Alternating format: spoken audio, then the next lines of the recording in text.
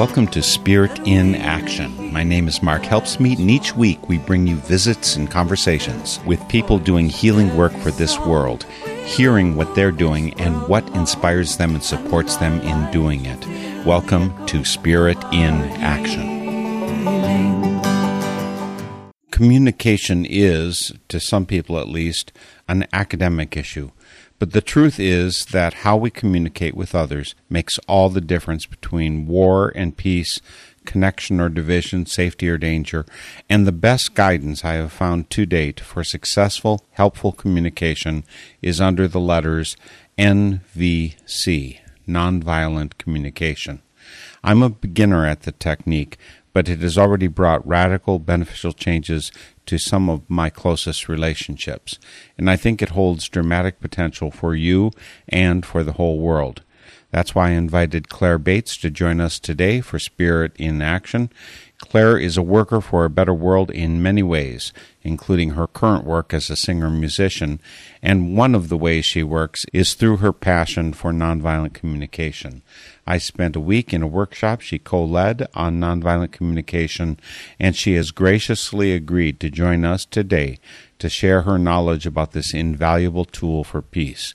So Claire Bates joins us by phone from Ann Arbor, Michigan. Claire, I'm truly excited to have you here today for Spirit in Action. Thanks, Mark. I'm really honored to be here. Thank you for thinking of me. What was it? 16 months ago, you traveled past Eau Claire on your way out to California. You did a loop there. You came back now to the Midwest. You've been in Michigan and neighboring areas ever since. Could you remind me what you were doing out in California, what took you out there, I think, for a 6-month stint? Yeah, actually, I was out there for the good part of a year, and I was learning from different people who are working on building peace in different ways out there. And I was applying what I learned to a project developing some resources for connecting people who are impacted by war in various ways, who live in the U.S., in dialogue to work together for peace. So especially refugees and veterans, but also other community members who've been impacted by war. We're going to be talking about nonviolent communication, and in the workshop that I took from you, you called, I think, the workshop Compassionate Communication. The opposite of living in a compassionate world and being open in the way that I think that you were teaching us in the workshop, and that the way that you're working to bring people into the world is to lead a life that's shut up, defended, not letting the world in. Was that ever you? Yeah, starting out with the vulnerable questions here. Yeah, I think I have historically, before learning nonviolent communication, I felt a lot of fear about people as sort of a source of anger or judgment or rejection. And I think a lot of my mental resources went toward trying to hold that at bay. Nonviolent communication opened my eyes to noticing so much more of a rich landscape for what's going on for other people and myself, and it just really took down those barriers of protectiveness and allowed me to just see that communication is about joy and understanding each other.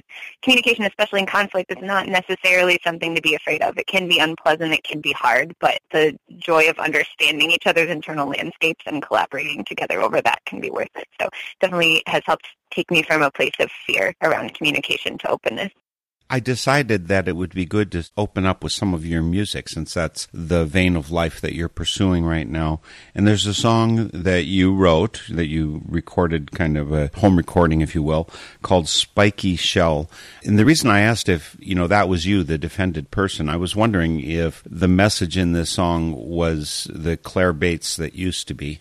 Actually, it's a response to noticing that sometimes the systems and social realities in our world aren't set up to be protective to human beings.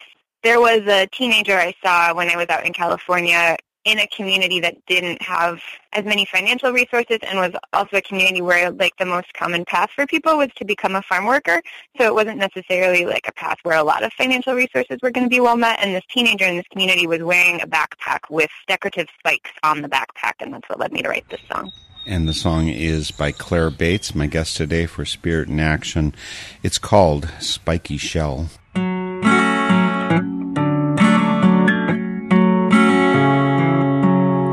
gotta have a spiky shell. You gotta have one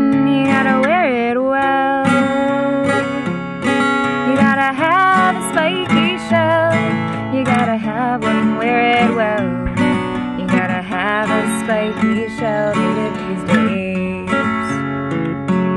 You gotta have a Faraday hat. You gotta have one, that's where it's at. You gotta have a Faraday hat. You gotta have one, that's where it's at. You gotta have a Faraday hat to live these days. You gotta have some running shoes. You gotta make peace with the running blues. You gotta have some running shoes and make your peace with the running blues. You gotta have some running shoes to live these days. 'Cause you gotta use that shell as a home. You gotta carry it all alone. You gotta use that shell as a home. You gotta carry it all alone. You gotta use that shell as a home to live these days. 'Cause you gotta have a spiky shell. You gotta have one. You gotta wear it well. You gotta have a spiky shell. You gotta have one and wear it well. You gotta have a spiky shell to live these days. You gotta have a spiky shell to live these days.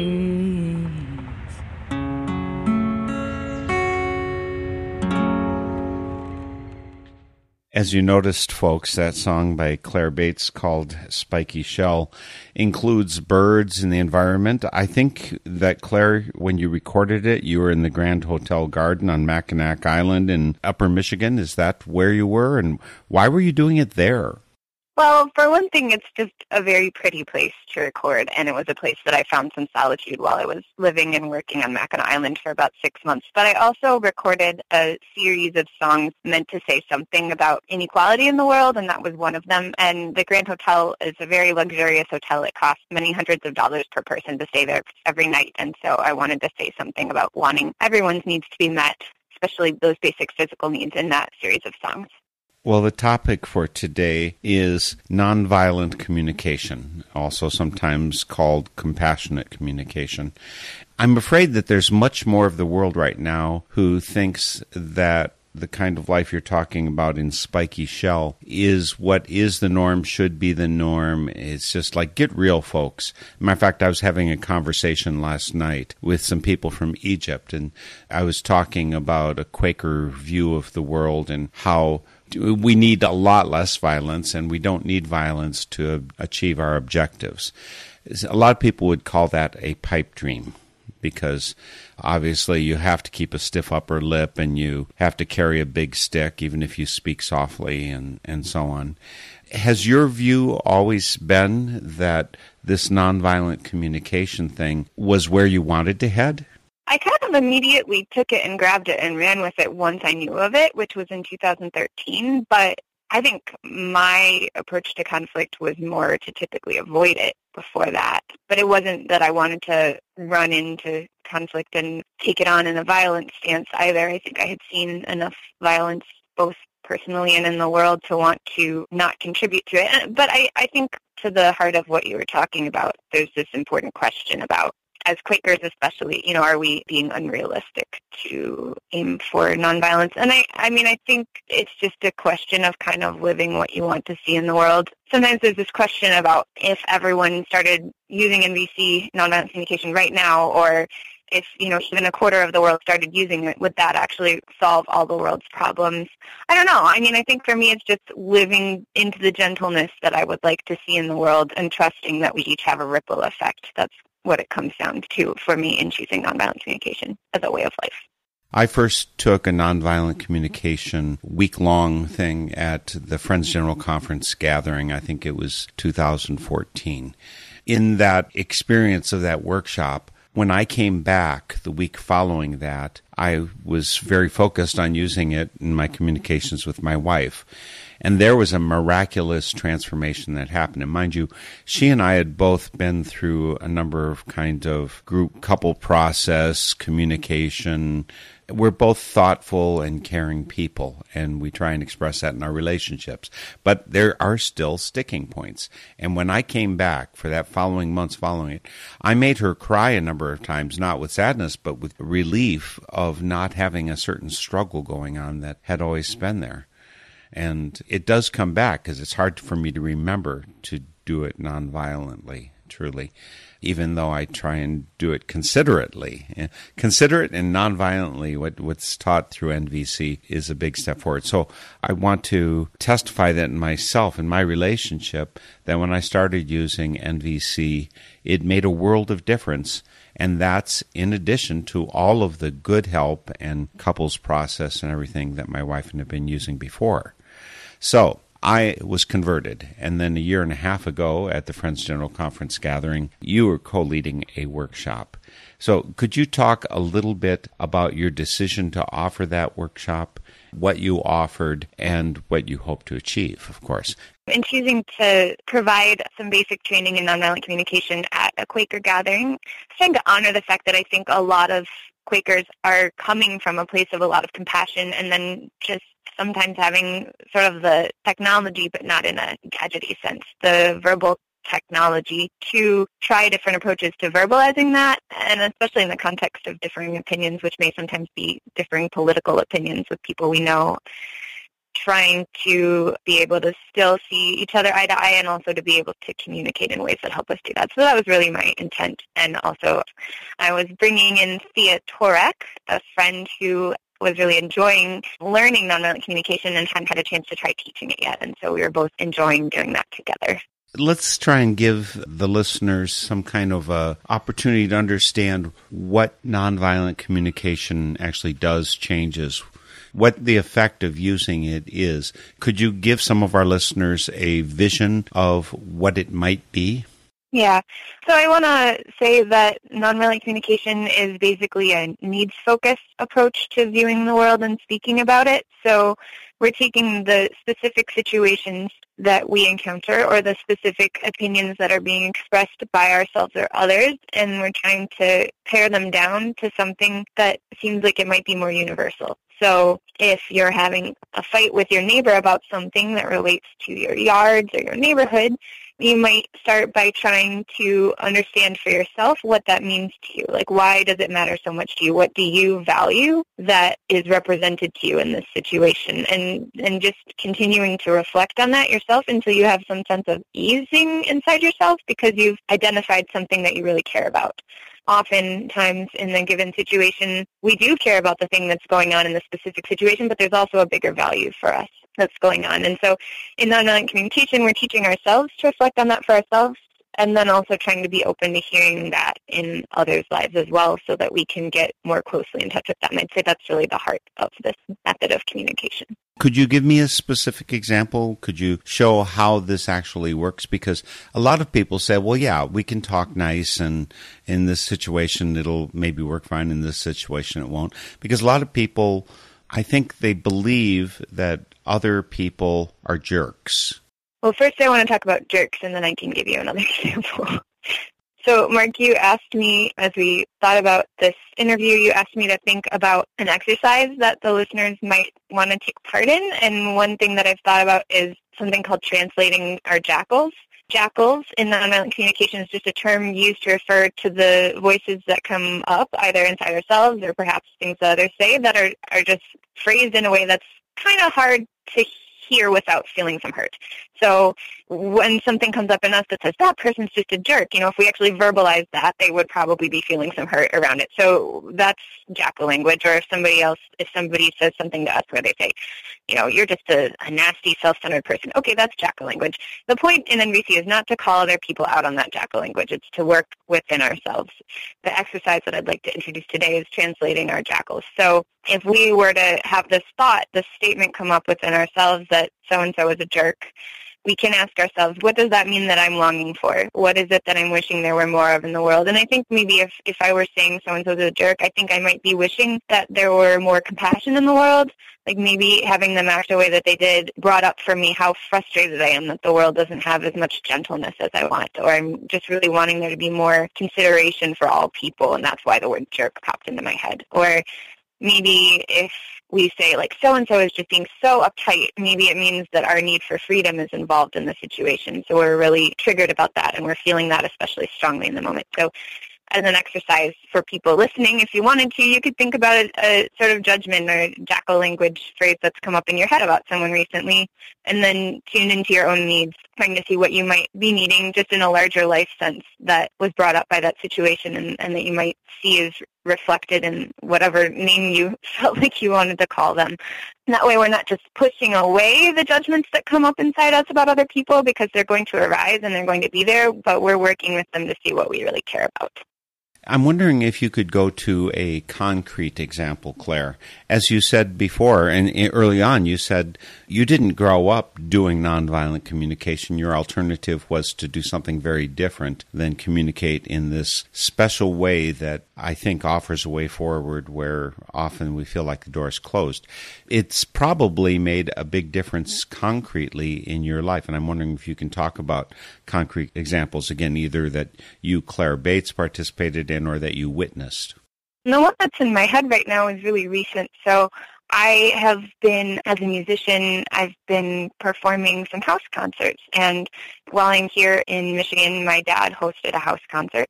We collaborated over putting the gathering together, and it was a lot of detail. So what kind of plates are we going to use? How much time do we each need to put into working together on it in advance rather than the day of the gathering? You know, what do we want to say to people that we're inviting about this or that? And we found that our opinions clashed very frequently. And for us, as often happens in close relationships, especially, I think when there was disagreement, the fact of the disagreement also could trigger some emotions to come up for each of us, what we thought it meant that the other person was disagreeing with us. And we were able to listen to each other, so some of our values came through. I realized through asking questions, I realized how much my dad really wants to extend this sense of just like joy and generosity and welcome to each guest that came, and how he had different ideas about how to express that, but that was really one of the values that was the most in the fore. And I think that through listening to me, he came to understand that I had some concerns around simplicity and equality, and concerns that maybe radiated out to like the bigger world situation. So what kind of how we approached this party then ramified in my head on issues of social equality. And the cool thing was that we really heard each other. By the time we did it, we were both finding ways to express the values each other had shared as important through the party. And I could see his in action, and I just felt so much celebration at that, seeing each other, because it could have been a different way. And it took hard work over the week or two in advance. So that's a concrete example. People are going to have the question right away, is nonviolent communication only for those particularly close to you? Is it for the person of the other political party of a very different point of view? Is it for the person that you're encountering on the highway who's expressing road rage? Does nonviolent communication apply everywhere, or is it only for a narrow slice of our interactions? Well, I like to use it everywhere. One of the things that I've been feeling challenged about in the past few years and trying to understand is how do we use nonviolent communication to try to make changes in larger political and social arenas, so not just our interpersonal relationships. One time I had some people I know and myself try an exercise where we made political protest signs using NVC in its more textbook forms, and that was an interesting try. But I also think just like the political conversations that you can have with people can be imbued with NVC.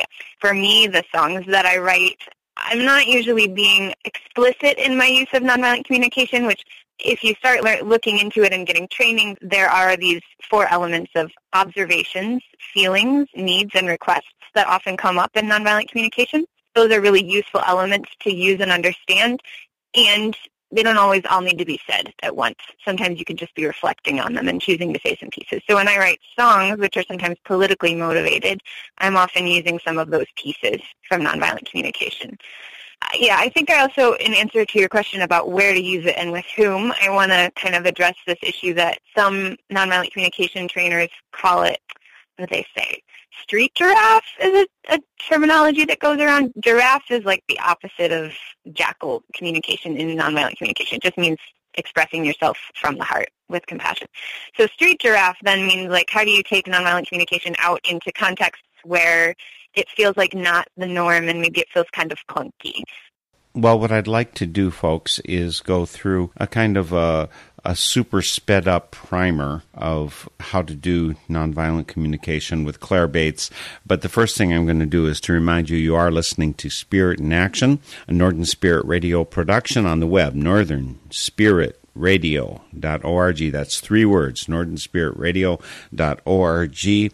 On that site, you've got more than 14 years of our programs for free listening and download. You can find the stations where we're broadcast. You can find connections to our guests. So, for instance, if you come to northernspiritradio.org to listen to this interview with Claire Bates, you'll find a link to the Center for Nonviolent Communication, which is CNVC, Nonviolent Communication, NVC, preceded by the letter C.org. But there's those kind of links and resources everywhere on our site. There's a place to post comments, and we really do prefer two-way communication. Not surprising when I'm such a supporter of nonviolent communication as well.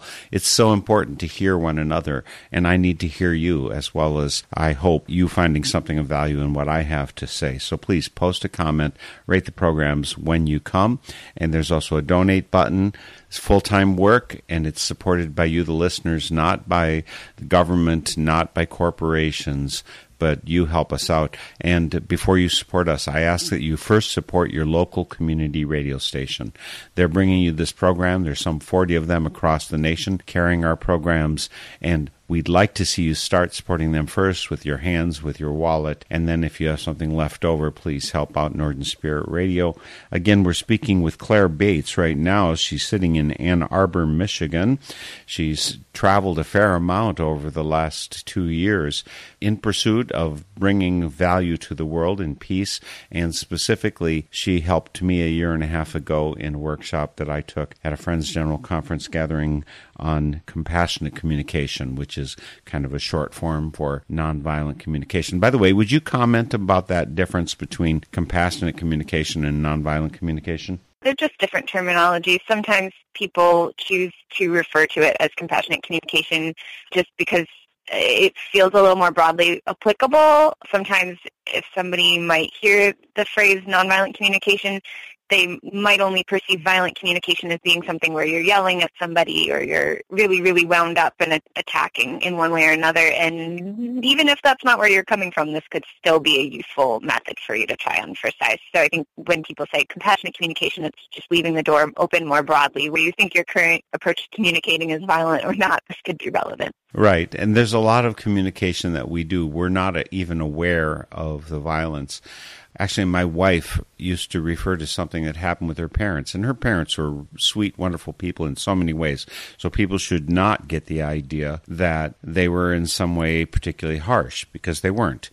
But her husband, her first husband, noted that after they had been down visiting her family, they'd come back home, he noted that she felt beat up, and yet she hadn't seen it.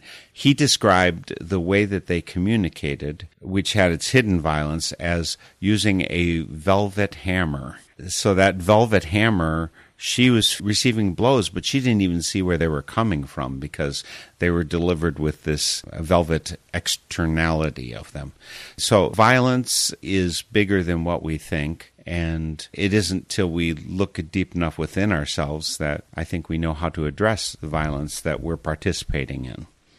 I'm wondering, Claire, if now would be an okay time to have you take me as if I'm your student, and then hopefully our listeners as well, and give us a little primer on nonviolent communication. You've just walked into the room. You've told us a few things about what nonviolent communication is, and we want to learn it. So what do you do with us? Okay. Well, first we're going to take a look at what is often referred to in nonviolent communication as universal human needs. And there can be some conversation about which needs are actually universal. Are all these needs actually universal? But this is just a gesture in the direction of understanding some needs that we might share throughout our different backgrounds. So sometimes I will have students help me come up with some ideas of things that they might like. So, Mark, what might you like to see more of in the world? I'd like to see people greeting one another, even strangers, more often. Mm-hmm. And I would like to see people listening to each other more fully. So maybe Mark might be talking about he's wanting a world with more welcome, and maybe I'm talking about wanting a world with more understanding. So we might start to see those as some universal human needs. If you go to the Center for Nonviolent Communication website, cnvc.org, they have a universal needs list and a feelings list. The reason that I like to start students there with the idea of thinking about universal needs is that's really the direction that we're trying to head with NVC. We're really trying to head in a direction of more people's needs getting met more of the time. And so the more we can create and generate that openness to listening and thinking about those needs, the more that awareness is there for us and the more we can work on it. So that's where I really like to start people. There are, as I mentioned earlier, some frameworks for sort of examining a situation and thinking and speaking in NVC. Sometimes that's referred to as OFNR, O-F-N-R. So O is for observation, which means something really concrete that we're noticing in the situation. It's helpful to make sure that that's different than a judgment. So instead of saying, she always tries to pressure me into something, we might be saying, I noticed that she sighed when I said, I love you.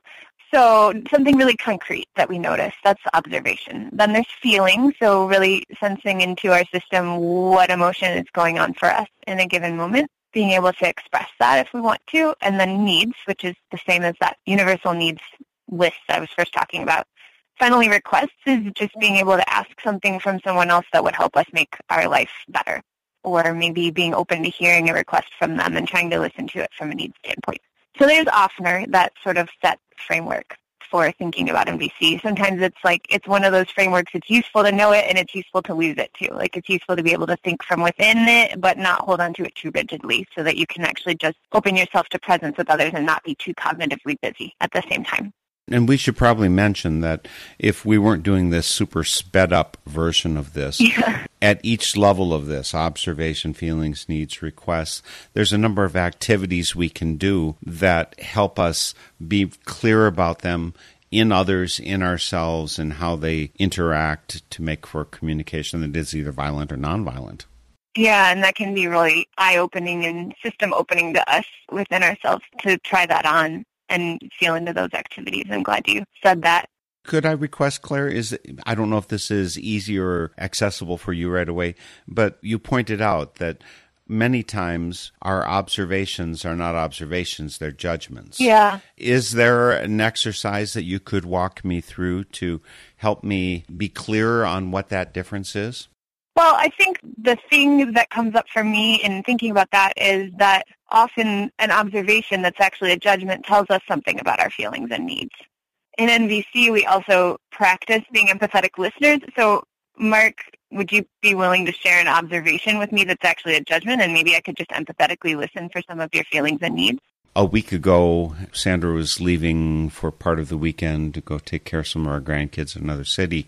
We went for a walk. And the entire time she was stonewalling, not talking to me. So I'll pause you right there, actually. So Mark's talking to me, and Mark's saying that Sandra was stonewalling him. So I'm just wanting to listen for his feelings and needs. So I guess I'm wondering, Mark, if you were feeling lonely and if you were really wanting to be seen and heard. Does that sound true for you? Yes, I was actually fearing that she's going to be away, and she's so precious to me that it was a perfect time to talk, and here she was not communicating. So the feeling that came up for me was, don't you care about me? Don't you see me? Yeah, you were really wanting it would have meant something deeply to you to feel some expression of care and affection from her at the time is what I'm hearing. You were wanting some reassurance that you matter to her, maybe? Yes, that's exactly it. So now I'm going to kind of talk a little bit more to the listeners as well. It's like Mark was maybe not in a place to even be able to get his observation into something that was strictly an observation, like I said things and Sandra didn't respond. That might be maybe a more concrete observation than saying she was stonewalling you. But I think sometimes needing some empathy, needing some caring experience of being heard from someone about our feelings and needs, like I was just attempting to give to Mark, that can help us to get away from those observations that actually have judgment in them. So I'm hearing that Mark was needing some connection and care and reassurance and was hoping that he could get that from Sandra. So if he goes to speak to her about it, maybe he can use an observation that's more concrete than what he just used with me. Maybe he could say to her, I felt concerned when I said these things and you didn't say anything back. Which, in fact, is what I did. After we had finished our walk, I did say to her, I'm feeling tender about you going to be away. And I would say that, while we walked, about 95% of the time you said nothing, whereas usually we'd be talking. So that observation I did make. And then I told her how I was feeling about it. So instead of doing the value-laden one, I did do something that was more factually based and then talked about the facts of my feelings underneath that. And I'm wondering, Mark, would you like me to explain a little bit about why that can be useful to stay out of sort of that judgment-laden observation place? Of course. And we all know it, of course. You'll explain it, but we all know that when someone hits us with a judgment, I know what my reaction is. What's your reaction? My reaction is, how dare you put that on me? How much you're saying I'm a bad person? Oh, no. Yeah, there sort of starts this internal spin about like, oh, maybe that judgment is true. And potentially that starts up. And also this external spin about like, what does it mean to them that they said that to me? So if what Mark was really wanting in that situation is some reassurance and care, if that's what would really his needs before they're out of town from each other, then to bring up something that triggers everyone's vulnerabilities by saying, you're stonewalling me, and saying it in a judging manner, who is anyone going to wind up feeling that care and comfort that you were hoping would happen? So it sounds like you managed to express it in a way that was truthful to your experience, not necessarily judging her behavior, and hopefully helped you get your needs for connection met. That is how it worked. I mean, she had her own needs and everything going on, so, that's why she was doing what she was doing. But actually, and this is part of my experience of nonviolent communication, if I'm only looking at her and what she's doing wrong, which is a pretty convenient thing to do if we don't like feeling bad about ourselves, by putting it all on her, that's convenient for me in some way. But as soon as I start looking at myself, I actually have considerable power to do something about how I'm feeling and what I'm thinking. So why don't you go on with the tutorial? Okay. Pretending this is our mini, perhaps we're having a 5-session class on this, but condensed down very small.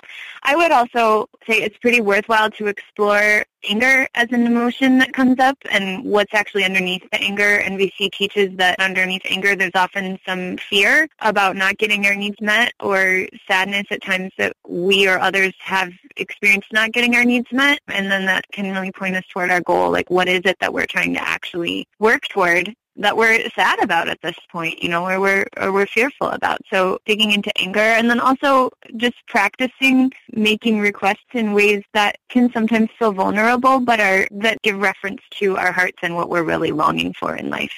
So those are a few elements of what can be explored, but there's a lot more as well. Again, the letters are O, F, N, and R, observation, feelings, needs, requests. When I first started talking about this with Sandra, when she was trying to do it, she had a particularly hard time identifying needs, and I think that's not unusual. I recall, 25 years ago, before we got married, we used to have long, protracted, you might call them discussions, you might call them arguments, and my part in them, and that's the one that's most important for me to address, was I would address her by saying, well, no, this is just right or wrong. You agreed to do this, you didn't show up, and you're wrong. You should admit that. That's what I would get in that kind of thing. And we sometimes refer to it between us as me going into debate mode. So to some degree, I'm doing some kind of observation. But the thing that I was carefully avoiding, and which left me powerless to deal with my needs, was I knew the feelings I was having, but the needs underneath them. As soon as I started saying what my feelings were and what the needs were underneath them, all of a sudden both she and I had considerable more leverage in terms of me not dumping on her, as I perceive that I did frequently. Anyway, this idea of these universal needs, there must be some exercise you do that helps people get an idea of what a need is, because quite often people think, well, I need you to be quiet, or I need you to take care of me, or something like that. And that's not really the kind of need we're talking about. Yeah, I mean, I like for people to learn to sort of sift through the levels. If the thing that you're really wanting to have happen, that you're having conflict with someone else about where to happen, what would it mean for you? You know, what would it do for you? So if said person that you're wishing would be quiet, like if they did, what would that mean for you? Like maybe it would mean you could rest, and you're feeling really tense and anxious about a lot of things. So then we recognize that your bigger need is just to be able to rest and replenish yourself, and maybe you're feeling worried about it. I do like for all of us to have a chance to look at a list of universal human needs. Again, I said we could kind of speculate over whether they're all exactly universal across cultures, but it's a gesture in that direction. And there are some on the CNBC website. And for me, it was really helpful. I hung a list of universal human needs on my refrigerator door for 2 years. And gradually they sunk their way into my consciousness. So I would open the fridge door to get something, and I would read compassion. Compassion is a universal human need. Or I'd open it and I'd see playfulness. Okay, how much do you think about a need for playfulness? Or like I'd look and see there's a need for competence or learning or growth. And so those things just sort of gradually found their way into my awareness as ways that I might understand myself or other people. So it was a gradual learning process. But it's also, for me, it's kind of fun to think about those needs and what an array there is. So looking at a needs list and looking at the different categories, some of them are related to independence, and there's often like a sub-list under that. Some of them are related to interrelatedness. Some of them are related to meaning. So looking at a long list of those needs, something that I found to be kind of fun is to do an exercise with a group of people and to say, pick a need, pick a word from this list that stands out to you, maybe because you haven't thought of it as a human need before, or maybe because you know so much that it's on your mind and heart right now that it's really what you're wanting. So each person picks one, and then they're given a small square of paper and asked to describe in some way, whether by drawing or writing words, what does it feel like to have that need met? So let's say the need is a need for celebration, and VC teaches that that actually is a human need, the need to be able to celebrate what we love and what's happened that's good for us. So I might draw a picture about what does it feel like in my body when that need for celebration is met. And so if I'm in a group with 10 or 12 or 15 people and each person is exploring on a square of paper they each pick a different need and they describe what it feels like to have it met, and then we share that with the group either by hanging it on the wall or talking about it. Suddenly we've all got more of a sense within our systems of what does it actually mean to have needs, like needs for collaboration or integrity or joy. What does it actually feel like in us to have those needs met? And that's where we're really aiming for with nonviolent communication. It's a moving toward what we want in the world kind of approach. So that is an exercise related to universal needs. One of the things that was eye-opening for me, Claire, as I end up talking about these needs, is usually when we talk about need, we go directly to here's the strategy for getting that need met. Mm-hmm. That I found was self-defeating. I learned that it was self-defeating. Could you talk a little bit about the difference between what a universal need is and what we usually substitute in place of that need? As I said, I need you to be quiet, right? Mm-hmm. Yeah, when you bring that up, it reminds me of a couple things. One of them is just sort of having compassion with ourselves when our needs go unmet. So if I notice that there's something in my life that's bothering me and that it has to do with my need for rest, like maybe it's that somebody in my life is talking a lot and it's, as you just sort of said, you're wishing they'd be quiet and it's not meeting a need for rest. So sometimes people in nonviolent communication circles might say a need is really up for them, like that need is just above all the rest. It's so pressing right now, the hope that you'll get that need met. So we notice the need for rest is really up for us. And sometimes once you notice that, or once I notice that, there's some compassion that can happen of recognizing for myself how hard it is that need is going undermet right now in my life. And just kind of gently being with that and observing. Here, for me, some Buddhist principles come in around sort of a gentle noticing being an appropriate way to begin trying to change things. Like sometimes we charge right in and we say, okay, it's really bad that I don't have enough rest. I need to make a plan right now. That's okay, but sometimes there's reasons that plan isn't working and isn't in place yet, and they might kind of spring up and defeat your plans. an appropriate place to start or a helpful place to start might be to just kind of notice that need for rest and see what ideas come up or see in what conversations you might be able to authentically express to others in your world, gosh, I'm just so tired, I'm just feeling so exhausted, and I can't quite figure out how to meet my need for rest. So just kind of holding that need gently for a while in your awareness that something that's not met as fully as you want in your life, some opportunities to meet it or to request others to help you meet it might appear. I think your question was about the difference between strategy and holding on to a particular strategy versus an underlying need. So I think I kind of addressed that. So when people do understand the difference between their need and the strategy for getting a need met, when they understand that those are really two different things, or they can be two different things, what I found in myself, and what I think will happen for other people, is all of a sudden many more options start appearing.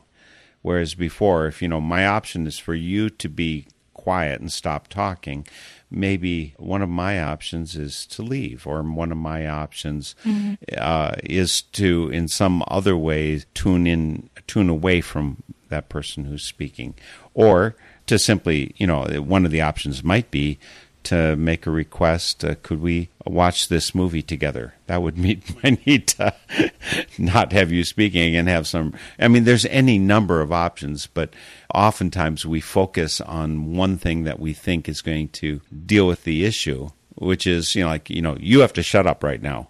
Often those kind of knee-jerk things do not produce good results. Don't get our needs met. I'm thinking about the difference between a demand and a request. So in nonviolent communication, a demand is something where we're expressing this is the only way that it can happen. I'm not okay with any other way that this happens. And a request is a more heart-in-touch approach of saying, here's why this matters to me. I'm really, really wishing we could do it differently here. So even being able to say, I really, really want you to be quiet because I'm so, so tired. That's still in touch with my needs and why I'm asking. So it's not blaming. It's a little different than a demand. Something else you talked about, the word I would put on it is being resourced, having a sense that you have all these options to meet your needs can be really great. That can be a really great experience that comes out of noticing what your needs are. Sometimes when people have talked about this, I can't remember if anybody gave me this image or if this is just the image that I have. Being resourced to meet your needs in a variety of different ways is like opening up a refrigerator and noticing there's lots of different things you can cook with. Whereas sometimes we open up a refrigerator and there's not. We're hoping we can go grocery shopping soon, hoping we have the money to take care of it. That's feeling less resourced. So it's also just good to check in with yourself and notice around a given need or a given situation, are we feeling resourced? Are we not feeling resourced? Mourning when we're not feeling resourced, and also what can we do to try to get those needs met and try to operate from a place where we are more resourced. And one of the issues that I'm still grappling with around using NVC is it doesn't really acknowledge the fact, the basic theory doesn't necessarily fully acknowledge the fact that some of us are born into situations where a lot more of our needs are going to be met. I am doing some part-time long-distance work with some people who are refugees in northern Uganda, doing work in refugee camps, and they're South Sudanese refugees. And there are actually some needs that might be really joyfully met in those situations, but there are also a lot of needs, I think where I live and my life, I have my need for safety met a lot more easily than a lot of people living in a refugee camp might have their need for safety met, and I feel sad about that. And sometimes, NVC might give us language to speak about that, but it doesn't automatically equalize. It doesn't necessarily, just speaking in ways that acknowledge our needs doesn't necessarily automatically lead us to more equality and justice in the world. And that's something that I think a lot of NVC practitioners today, there are people wrestling with that. I think of myself as one of them. So then how do we do the things that lead to more equality and fairness in the world, and how do we use NVC in those? How do we bring them together? So that's a question worth exploring in my life, at least. Yeah, so we're not presenting this as some kind of panacea. It doesn't answer all of the world's questions. Yeah. I think it does get us closer to being able to discuss the issues in a way that might lead to more answers. I've found that a lot of the sticking points are no longer there in the discussion. I find it beautiful that you said that, and I'm thinking about a Tom Paxton song that I really like called Peace Will Come, and it's a peace will come, let it begin with me. So I think about this ripple effect. If we're able to hold more of a balance within ourselves where we're caring for ourselves and those around us gently using NVC, I really think that ripples out, and that gives us and those around us more of an internal, peaceful state from which to work on the big problems that face us as a whole in society. It gives us a good chance, a good non-fighting chance, or a good gently fighting chance. The workshop folks that I took with Claire Bates back a year and a half ago introduced me not only to some more ideas, some more depth of nonviolent communication, which I'd experienced a couple years earlier already in a workshop, but it introduced me to a number of exercises to look at various facets and parts of this. So there's, of course, no way in a 55-minute program that we're going to give you the full depth of what a week-long NVC workshop is like. But there quite likely is somewhere near you such workshops and trainings going on. And if you go to the website cnvc.org, and that's short for Center for Nonviolent Communication, cnvc.org, you'll be able to connect up with local resources to do that kind of training. There's one thing that I thought of, Claire, as you were speaking that just seems real important to me. Some people might think that NVC and buying into this whole compassion thing is specifically, it's a religious view or a worldview of a limited point of view. That is to say, maybe that would not be a Baptist point of view, or maybe it would, because you mentioned Buddhist, and maybe it would be Buddhist and wouldn't be Christian or Jewish or Muslim or Shinto or whatever, Native American. Is there any layer of, specific religious or worldview morality that seems to be limited, tied to those who support NVC? I think it goes really broadly across a wide variety of religious backgrounds. It goes really well with my own Quaker philosophy of there being that of God in everyone, because with NVC you're really looking for that. You're trusting that people's behavior and speech, even when we don't like some of the impacts of it, we're trusting that it comes from a place of they are trying at some level to meet their needs or to meet others' needs. So we're trusting that. We're trusting something in people. One of the things that's sometimes hard for people in squaring nonviolent communication with religious beliefs is that it sort of detaches you from a sense of right and wrong. Like, if we're viewing everyone as trying to get their needs met, and that some strategies just do that in a more harmonious manner than others, and some do it in the manner where maybe that one person is getting their needs met, but lots of other people are having their needs not met very well because of the strategy the first person is using, we've kind of stripped that of connotations of evil and good, and I think that's something that a lot of people have to wrestle with, how they would want to integrate nonviolent communication with their view of life ethically and religiously. I guess I ultimately see it as being a tool toward goals that I think are celebrated by most religious paths, like being able to be more open to other people and loving each other more and working for peace. You know, Claire, it's certainly one of the ideas that occurred to me, and from what you just said, it's like I've got this right and wrong in the world, and if I use nonviolent communication, I don't get to say what I think is right or wrong. I don't know if that's exactly true, but it was one of my fears. How do you interact with that idea? I have been thinking throughout this interview, just kind of wanting to share this aspect of using nonviolent communication to express what's true for you in your experience in ways that others can hear. And then if we think about creating the future as kind of a community project that needs to draw on each of our experiences, nonviolent communication is a really useful tool for that. We haven't got a lot of time left, Claire, and I really feel frustrated because I think there's so many riches available through nonviolent communication and insights that I saw you share in the workshop that I took with you. Are there other things that you'd care to make sure that people hear before we have to sign off? Yeah, something I've been thinking about is just the benefit of nonviolent communication as a way to hear each other speak our truths and to be able to speak our truths ourselves. And I think there are a lot of potentially challenges in our society where we could use some change and growth. And I feel hopeful when I think about using nonviolent communication to speak and to hear each other. If people can speak about the experiences from their past that have been painful to them, and if those hearing can use nonviolent communication to hear that more clearly and more fully with their hearts, or if we in learning nonviolent communication can learn to speak about what we care about in the world and what we want to see change and our goals and dreams, and do that in ways where people are less likely to get triggered around us and more likely to hear us, I think I feel even joyful about, there's a better sense that we can work together to create a world that meets more of people's needs. There's this Yoko Ono quote that I really like that says, I'm not sure I'm going to get the wording quite right, but a dream we dream by ourselves is just a dream, and a dream we dream together is reality. So the idea of dreaming together and really listening to what matters to each other really fully, really hearing that through NVC is one of the things that gives me hope. Well, I don't want to rain on your parade exactly, but I'm sure there's a lot of listeners here who are very aware of the difficulty of communication these days. Certainly there's a left and a right, or a Trump and non-Trump, or whatever type communication that many people experience as, I think they're not being heard, they're not trusting.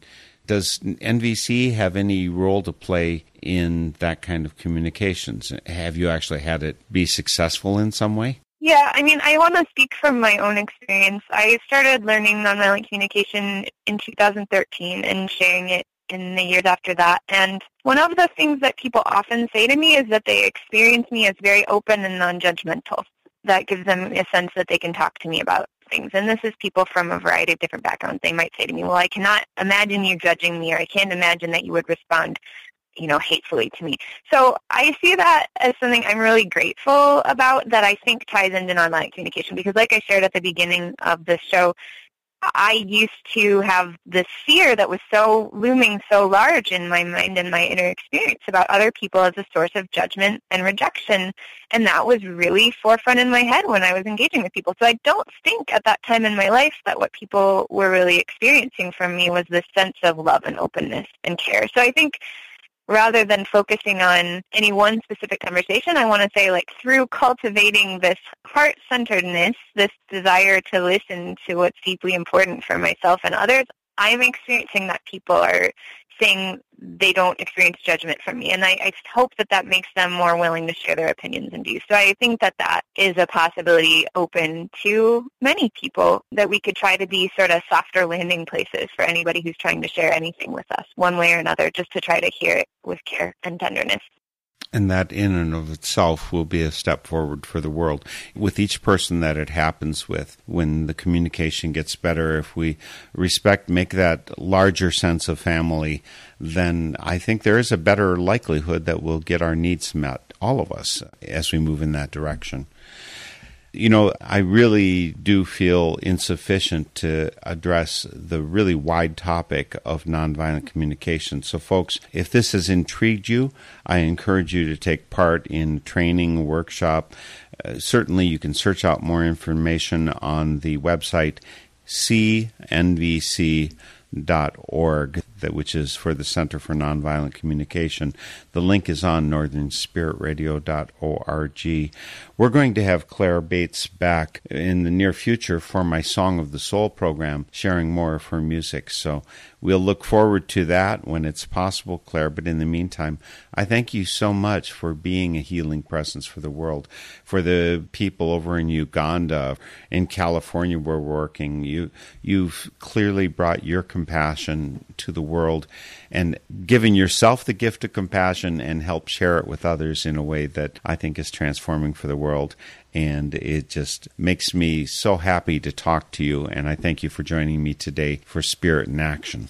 Thank you, Mark. And I consider myself the recipient of a lot of loving tenderness and nonviolent awareness from other people as well. So I think we're in it together. We're each learning from each other in this regard. And thank you so much for welcoming me. It's a pleasure to be on your show. And so, as I said again, folks, we'll have Claire Bates back for my Song of the Soul program in the not-too-distant future.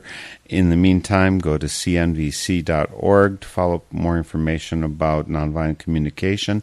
My appreciation also to Andrew Jansen for production assistance on today's program, and we'll see you next week for Spirit in Action. The theme music for this program is Turning of the World, performed by Sarah Thompson.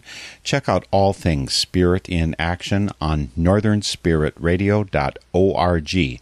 guests, links, stations, and a place for your feedback, suggestions, and support. Thanks for listening. I'm Mark Helpsmeet, and I hope you find deep roots to support you to grow steadily toward the light. This is Spirit in Action. With every voice, with every song,